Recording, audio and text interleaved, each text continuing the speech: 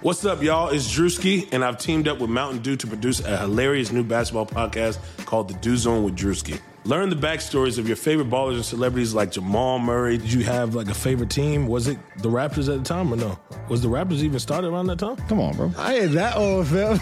You talking like I'm 50. Taylor Rooks, Asia Wilson, and many more. You won't want to miss this. Listen to The Dew Zone with Drewski on Apple Podcasts, Spotify, and wherever you listen to podcasts. Hey everyone, we're pumped to share an exclusive trailer with you after the show. From Blue Wire Studios comes Golden Goal, Stories of Soccer Legends, narrated by fellow Blue Wire host Brandon Kelly. Each Monday, 2 new episodes take a look into some of soccer's biggest stars and the moments that define their careers. From Haaland, Zlatan, Messi, Rapinoe, and many more, each episode will focus on their historical plays and personalities that make the sport great. So stay tuned after the episode and listen to Golden Goal, Stories of Soccer Legends, wherever you get your podcasts. All right, this podcast is brought to you by betonline.ag, your online wagering solutions. We're going to be joined later by Adam Spolane of Sports Radio 610 to talk about how the Rockets look as a contender going into the Orlando bubble. I hope you guys enjoy the show. Blue Wire. Russell Westbrook is off to Houston. It's going to be scary. Not for us. No! James Harden just caught a body here in Los Angeles. And Westbrook is on the freeway.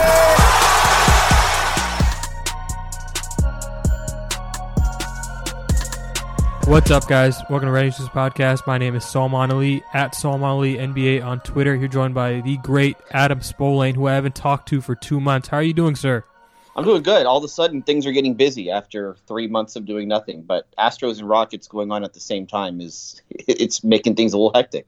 I'm glad there's finally sports right around the corner, specifically basketball. I'm glad we'll be able to write about this stuff again, podcast about this stuff again. Well, I've been podcasting this entire time, but now we'll be able to podcast about the actual games going on right now. Starting with some things that the Rockets did over the last week. So Thabo Sefolosha opted out of Orlando for the Rockets, and the Rockets used that roster spot to sign 33-year-old swingman Luc Mbah a Moute. Mbah a Moute is back, and listen, like, this is a guy I have been wondering why teams haven't taken a flyer on for the past year, because, you know, yeah, his shoulders were pretty bad, and he did not look good for the Clippers when they signed him, but I mean, this was a guy who was really productive for the Rockets when he played off the bench for them in 2018, and I thought had he not hurt his shoulders, he was probably the best defensive wing that they had going into the playoffs, and I think this is a guy worth taking a flyer on. I'm just surprised it took so long for a team to at least try him out, see how he looks. I mean, he's been hurt, and he only played 4 games last year. I've kind of made a big deal about how J.R. Smith hasn't played in a year and a half. It's actually been longer for Luc Mbah a Moute. So the health thing is big. And, you know, you said it's the big what if for the 2018 Rockets. It's not necessarily Chris Paul. Obviously, that turned out to be a big deal for sure. But Mbah a Moute getting hurt in game 81, it completely changed them. And, you know, Ryan Anderson's on the floor in Game 7 trying to guard Steph Curry. That should have been Luc Mbah a Moute. And if it's Mbah a Moute instead of Anderson, then maybe things are a little bit different in Game 7. He knows what they do. We're going to talk about it. I don't know if he makes any sort of an impact. It's hard for me to think that he will, considering it's been such a long time since he played. But if they need him, he knows what they do. He knows their personnel. They know him. So it's an easy decision to make, especially without Sefolosha. Yeah, and listen, like, going back to 2018, here's the thing. If Mbah a Moute is healthy, Gerald Green doesn't play in that series. And listen, I love Gerald Green. Gerald Green is not good defensively. He's not a guy you want to play against the Warriors. And Mbah a Moute would have been really helpful in that series, I'm sure. And it is a what if, but it's whatever right now. Right now we're talking about this year's Rockets and whether or not he can impact this year's Rockets. And I guess the answer to that question is I don't know. I mean, we're gonna find out pretty quick. I think we'll find out within the next 8 games, basically, the final 8 games of the season. If he sees real playing time, I mean, if he sees like 15 minutes or something like that, which is going to be hard. But I mean, if he does see that kind of time, that is some kind of indication that the coaching staff is at least considering him. I don't know. I don't even know how many coaching staff are going to Orlando. I'm guessing not as much as normally as a normal Rockets game, but it will be interesting. It will be interesting to see if he can crack the rotation in the regular season. He'll certainly, you would imagine, if he's healthy, he would get an opportunity. He had the shoulder stuff here. He had the knee stuff in L.A. They've kept tabs on him. It's not like he came out of nowhere with them over the last few weeks. They've checked in on him really going back to the start of this season. So they know him well. Like I said, it's hard for me to think that he would find his way ahead of even Damari Carroll or Jeff Green in the Rockets rotation, but it's possible. I wouldn't say it's impossible. And I think at this point you need as many good players as possible, because obviously you have guys who are going to be susceptible to injury just because they haven't played in so long. And then you have just the added dimension of coronavirus positive tests, which could be, you hope they're not rampant, but you imagine that it's going to hit a team at some point in Orlando. Yeah, and listen, I'll take 2018 Luka Mbah a Moute over this Jeff Green and this Damari Carroll any day of the week. Now, whether or not we get 2018 Luka Mbah a Moute is a real question. As you said, the injuries are a real thing to watch. And it has been a long time since he's played NBA basketball. This is something we need to talk more about when players come back and people get really excited about it. When guys don't play NBA basketball for a long time, there's probably a reason. There's probably a reason a team hasn't taken a chance on them. But I do think Mbah a Moute was one of those guys that I would have taken a chance on. Like if I had some sort of reassurance that he was healthy and ready to go, I would have taken a chance on him. And I think, with Thabo going down, listen, Thabo wasn't going to play for the Rockets in Orlando, but if an injury happened, he was a nice guy to throw in a pinch. And they lost that guy. And now I guess having Mbah a Moute to fill that spot it works mentally for me. They're basically the same player. I Right. mean, I think it's pretty simple to say those two guys are essentially the same player. They are switchable wings who don't really have much of an offensive game, and they can probably play center for you at one point if you need them to. I think that they are essentially the same guy. Just one guy does not want to play in Orlando or can't play in Orlando, and the other guy wanted to. And one guy is not allowed to dunk. I'll say that. I guarantee you that coaching staff is not letting Luka Mbah a Moute touch anywhere near the rim. He is not allowed to go in that restricted area. Not anymore. He might not be allowed to touch the basketball on this team, though. So Yeah, maybe. I don't know. I don't know if dunking's really going to be a big issue for him. Those injuries, by the way, were so hard. Watching anyone pop their shoulder like that is just so hard to watch. But in particular for Mbah a Moute, so close to the playoffs, it was heartbreaking for me to watch him because I know he wanted to play. So we're gonna use this podcast to answer one question and one question only: how good are the Rockets, and is that good enough? And before we get to that question, what were your expectations for this Rockets team before the season began? I thought they would be a top 4 team in the West and probably cap out at the conference finals.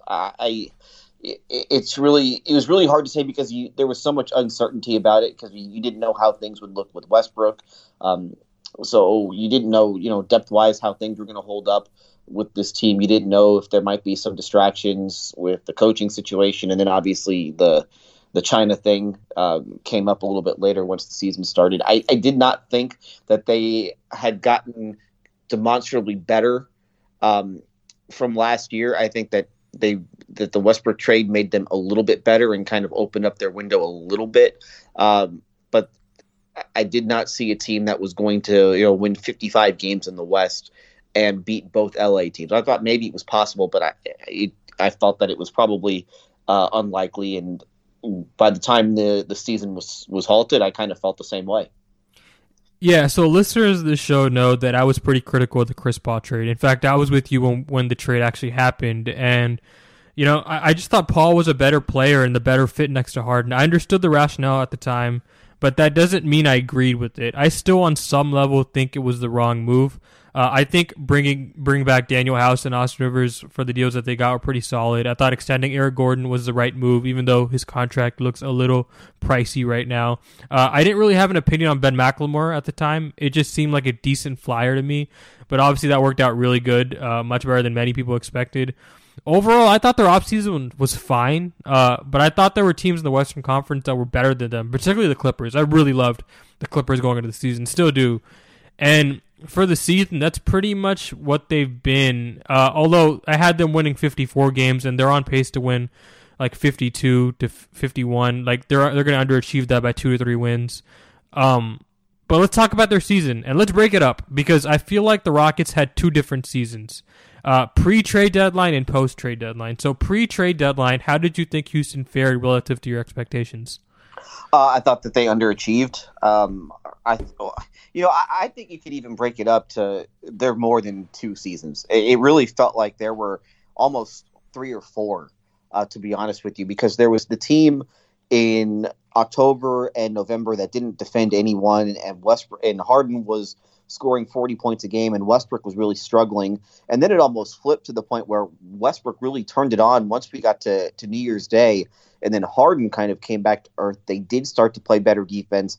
Then you have the trade, and then the post-trade, they look great. And then after that, what was it, 7 or 8 games, whatever it was, they really started to come back down to earth before the shutdown. So I think they've played a bunch of different seasons over how many games was it? 63 that they played. It was really kind of a bizarre regular season, even bizarre for what they normally do.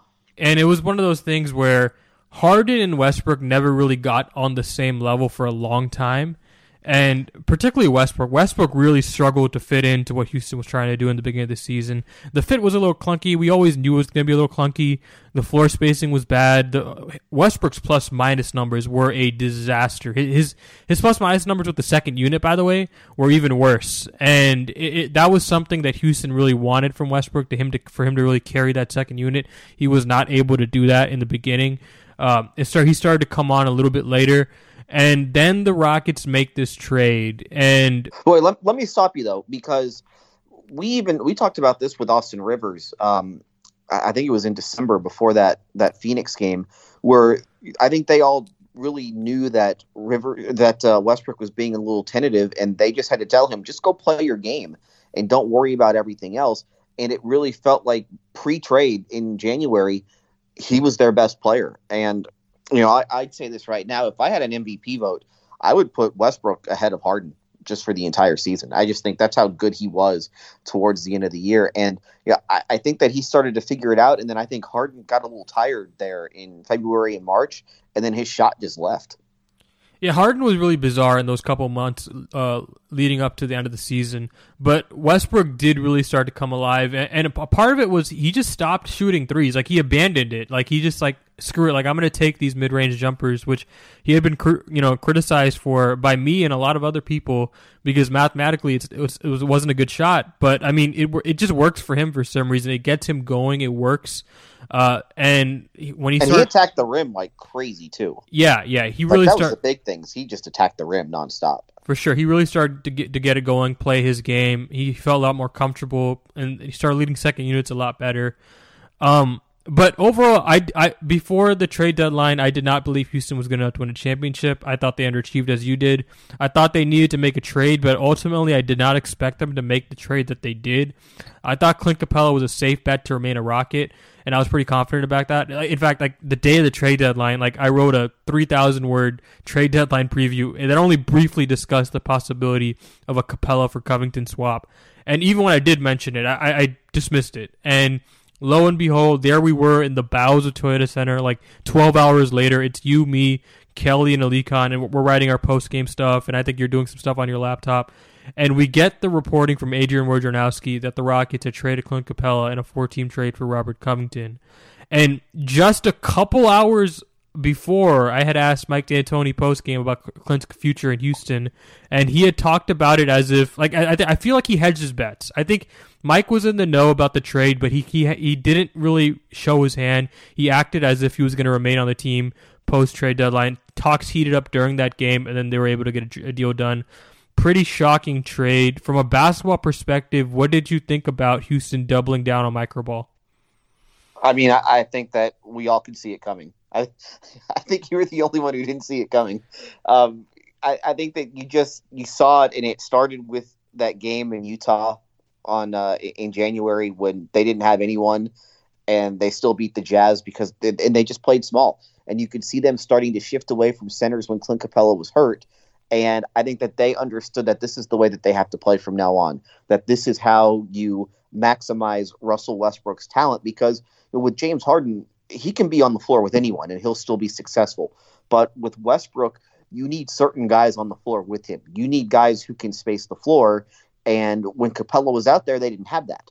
And so it just didn't make a whole lot of sense for them having Capella out there, because it made Westbrook worse.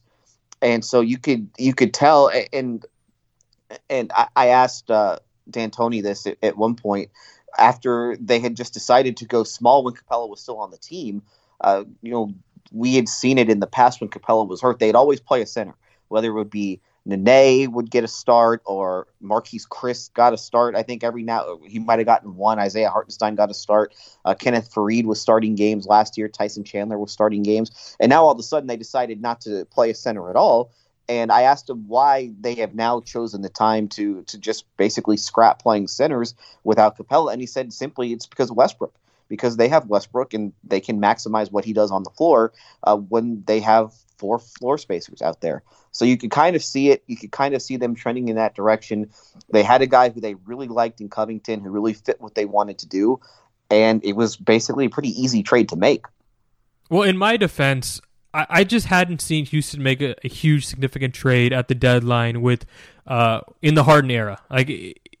The Rockets had played it pretty safe at the trade deadline. They made moves, don't get me wrong, but typically they make minor moves around the edges at the trade deadline, and in the offseason is really where you get the big trades. And I thought this was a similar trend. I thought they were going to make a move around the edges, and I thought, whatever they made at the deadline was going to be pretty non-noteworthy in that they'd acquire maybe a decent role player and move on. But yeah, They did start trending in that direction. You're right. When Clint Capella got hurt, they started playing with PJ Tucker at center. They had the first game in NBA history since the 70s with with no player above 6'5" playing. Was that the measurement? Was it 6'5" or 6'7"? No, it was 6'6". Because I think House is 6'6". Right. Yeah, it was 6'6".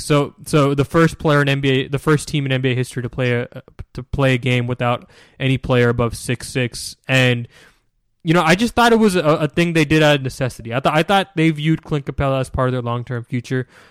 Clearly, I was wrong. And clearly, I did too. Yeah, he's the only guy on the team who was 25 years old or younger.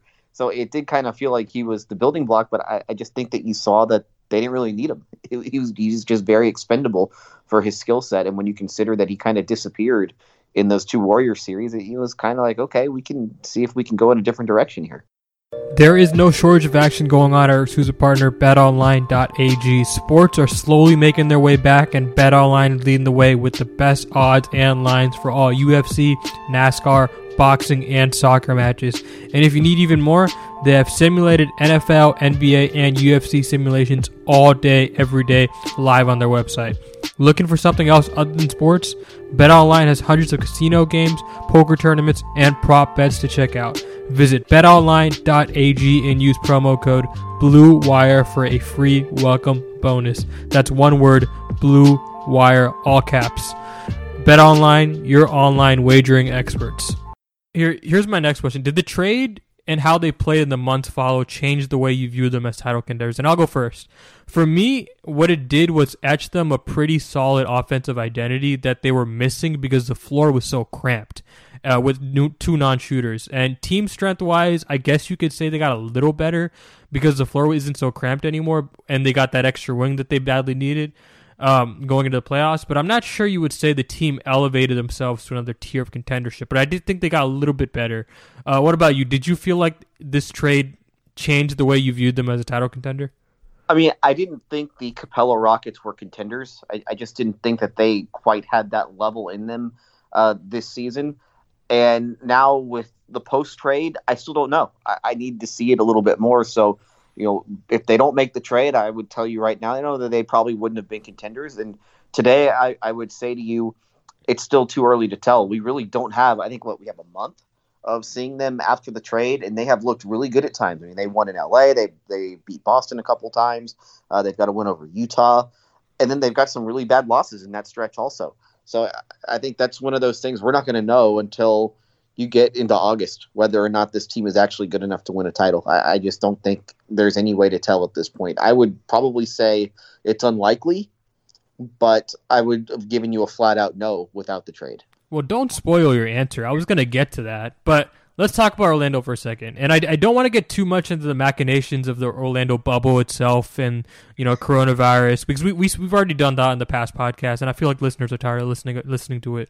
But strictly basketball, does this time off and subsequent new setting affect the way you view Houston? Like, does it hurt them? Does it help them? Or are they still the same team in your opinion? I don't know. Because we've never seen this before. You've never seen a team come back from 4 months off and then go straight into really kind of important games and then a playoff situation. My sense is I think it hurts them because they are an older team, and so you wonder what happens if you have to get it into gear that quick, because we've seen this in the past. This isn't a team that necessarily starts quickly. We've seen this in, going back 5 years where they start 4-7 and the coach gets fired. You look at last year where they were 11-14 after 25 games. I think they were 4-7 also last year. So they don't start the season quick.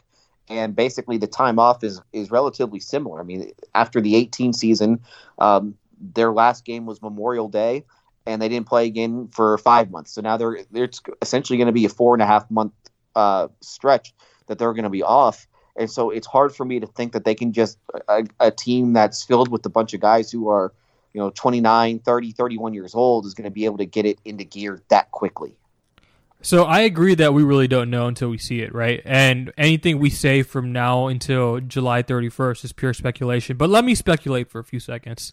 So I think there's 3 clear benefits for Houston. And one is that they don't have to worry about it playing every playoff series on the road, because every team is effectively a road team now. Second, the players were pretty banged up for Houston. Eric Gordon, who had knee surgery earlier in the year. Austin Rivers was battling the finger. Same with Russ. Those guys were both battling finger injuries throughout the year. Those players get 4 months off to rest and recover those injuries. And third, Houston gets a training camp to incorporate those new guys that they brought in after the trade deadline. We're talking Robert Covington, Jeff Green, DeMarre Carroll, and Luc Mbah a Moute. Now, those are all fringe benefits because to some extent, every team gets those benefits, right? Every team gets a new training camp. Every team gets 4 months off to recover, injuries. All that stuff is not unique to the Rockets. Other than that, I don't think there's anything unique to Houston's play style specifically that lends themselves to thriving in this environment. I've seen that theory posed several times, and I just don't buy it because I don't know what the premise is behind it. And I don't know if you can call this a full training camp either. They still aren't allowed. They're only doing individual workouts right now. So they're basically going to get whatever practice time they have in Orlando. They're going to play some scrimmages. I think every team's going to play 3 scrimmages right before the restart. They'll play their 8 regular season games. I doubt that they'll be on the practice court a lot in between those 8 games, and then you go straight into the playoffs. So I think that they'll get the benefit of spending some time together and getting on the floor with one another. But that would have happened if the season wasn't stopped. So I don't know if having the extra practice time, if there even is a significant amount of extra practice time, will really help them all that much. I do think the stuff about them being banged up is important. Eric Gordon looks to be in really good shape. Obviously, Kelly's done the reporting on James Harden. Russell Westbrook is obviously, it's not like he's been just sitting on the couch and eating the entire 4 months. It looks like he's in good shape just from what you see on Instagram. So I do think that stuff helps an older team. My big concern is, all right, they've been off for 4 months now. What happens when you get it into gear very quickly and you don't have time to just ease into things? That's a fair concern. But what I'll say is I think after I think given the scrimmages, I think they'll find themselves a lot quicker than maybe you think they will. Like I think they'll be, by the time they play their second game, I think they'll be back into gear. That they may struggle that first game, but I think once they play that second game, I think they'll have sufficient time to really get their bodies acclimated to playing NBA basketball. Now, whether or not they'll be playing good NBA basketball, God knows. I mean, my best guess is that every team will be playing a little sloppy in Orlando to start off. And I think, the point about Eric Gordon coming back is really key because Eric Gordon did not have a good year this year. Like, he struggled with the knee stuff, and it was kind of an under-the-radar story, but he shot 28% from three this year. We all know he can do better than that. Like, he's a career 35% three-point shooter. He's going to be much better than that. And I think it really helps him. That's a guy, whenever I get asked, who's the X factor for Houston going to the playoffs, whenever I get asked that question, I tend to say Houston's wings, but it really should be Eric Gordon specifically, because Eric Gordon, just when he's on, he completely changes the identity of Houston. He makes them a kind of sort of contender to a bona fide contender when he's playing at his best. Having that third ball handler, having that floor spacing, having a guy who can pull up and shoot 25 to 27 footers off the dribble is just, ridiculously helpful if he's healthy. I mean, he can carry an offense. And you saw him carry the offense in that Utah game where he scored 50 when Harden and Westbrook didn't play. But here's my question for you. You say that they might need, the one game by game two, they're back in gear, but just we've seen it where they have been off for an offseason. And this is basically what it was. They basically had an offseason, and we'll see them not look good for a month into the year. So what makes you think that all of a sudden it's going to be different now? Well, I think the roster is much better than what they started the year off with, because I think it's like the clunky floor spacing stuff is gone. Like you have proper floor spacing on at all times, and the Harden and Westbrook dynamic is going to be a little bit better because they played together before. Granted, it's been 4 months since they played together, but they have played together. They know each other a little bit better than they did at the start of the season, and I just think the group elements are going to be a little bit cleaner than they were at the start of the season. I think you're going to see a lot of really ugly basketball in Orlando for those regular season games. I think it'll get a little bit better for the first round, but I think it's going to be, you just have a bunch of guys that haven't really been on a court. These guys have played, but again, they're not working out as a group. There are no group workouts right now. I think it's just going to be hard and this isn't just a Rockets thing. This is an all 22 team sort of thing. Just jumping back into it. Yeah, I agree. But that's kind of like my point. It's not unique to the Rockets. I think if you're going to see sloppy basketball, it's going to be sloppy basketball for everybody. It's one of those things where like you can't simulate NBA play. Like you just have to play it. And then they only have 8 games. They don't have really much of a run up. I think really when you're talking about all these teams being without proper training camps, like I think that advantage gets pretty negated. What I really think Houston benefits is the injuries, and I think having these new guys come in and play at least a couple weeks with the roster helps them because they haven't had that time before. And I will tell you, I think one of the bigger issues they have is really the one important game that they have in Orlando is the first game. They really need to beat Dallas in that game to stay out of the 7 seed. Yeah. Because I don't know how important seeding is actually going to be. Like you said, you're on there's no home court advantage, but you need to stay out of that 7 seed so you can avoid the 2 LA teams in the first round. I think after that you'll take whatever you can get. Doesn't really matter. But if you can finish, I think that there is some value to getting into the 4-5.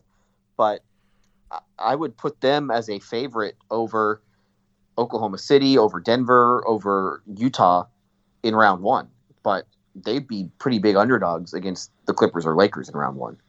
No, I agree. I think obviously those bottom 2 seeds, nobody wants to get them, and it's one of those things where like Houston should try and get a top 4 seed if they can, because I do think team strength is still going to be a factor. I don't think, although I think as we discussed, home court advantage is not going to be a factor. I still do think you'd rather play the teams 5 through 8 than teams 1 through 4 if you can try and do that.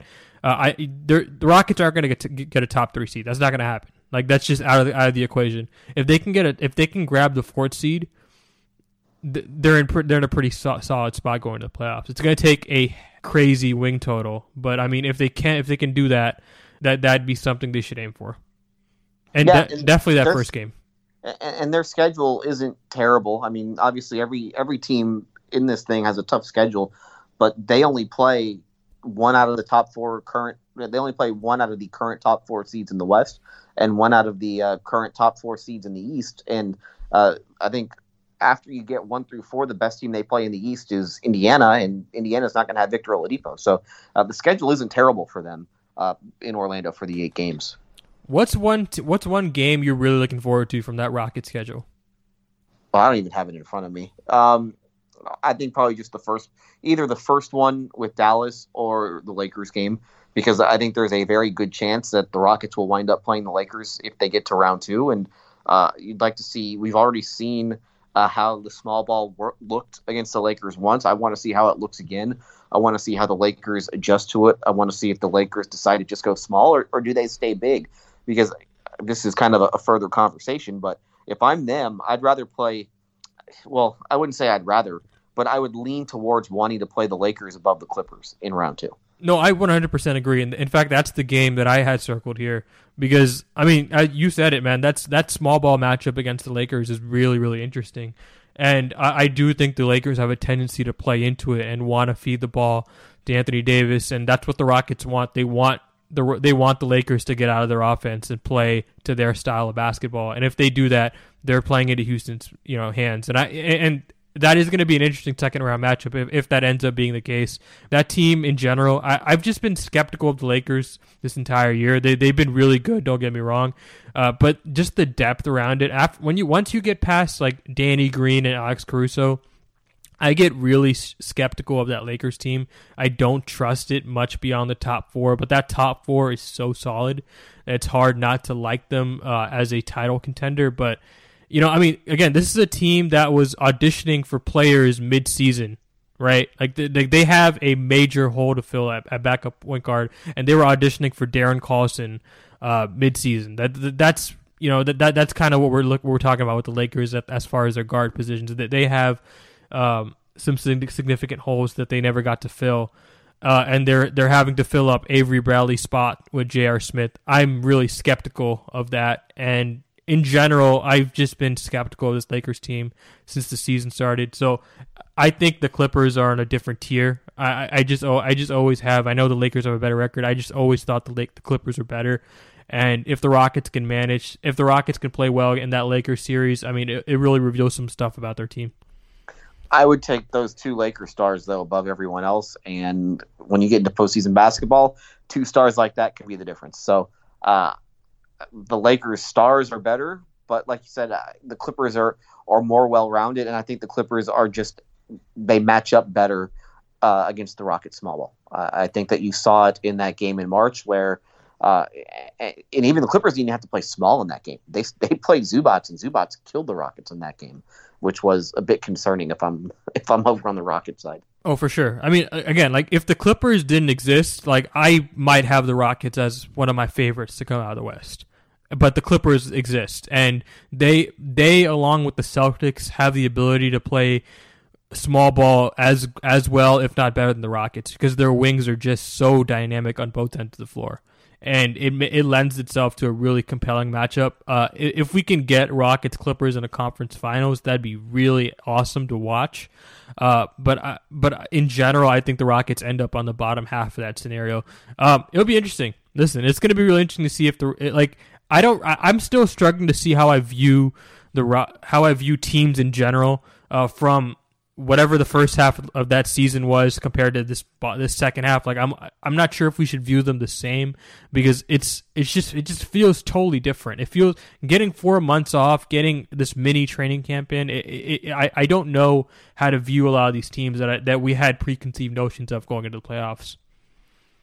Yeah, I have the same feeling. I'm also not 100% convinced that this is actually going to happen.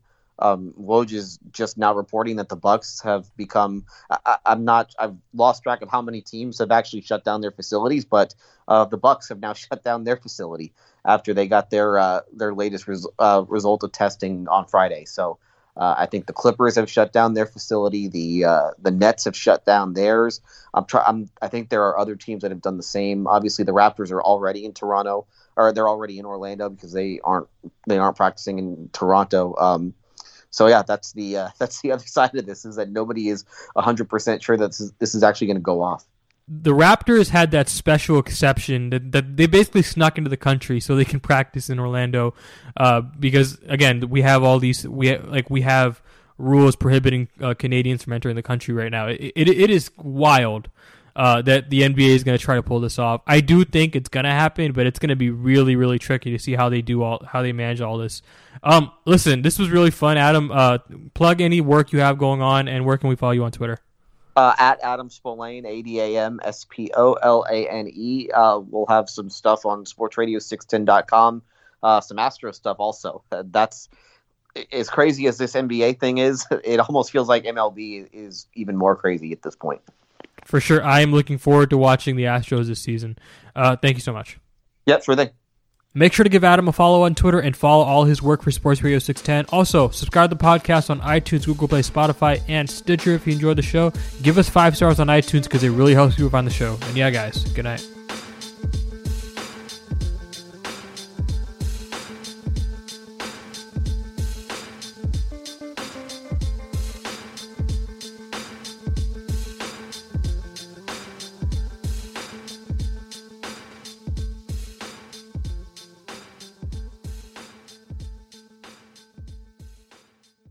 This is Brandon Kelly, the host of Blue Wire's new podcast, Golden Goal. Messi takes everybody on. Messi has got it! From Lionel Messi to Marta to Pele, our show takes a deep dive into soccer superstars. 2-0 and is.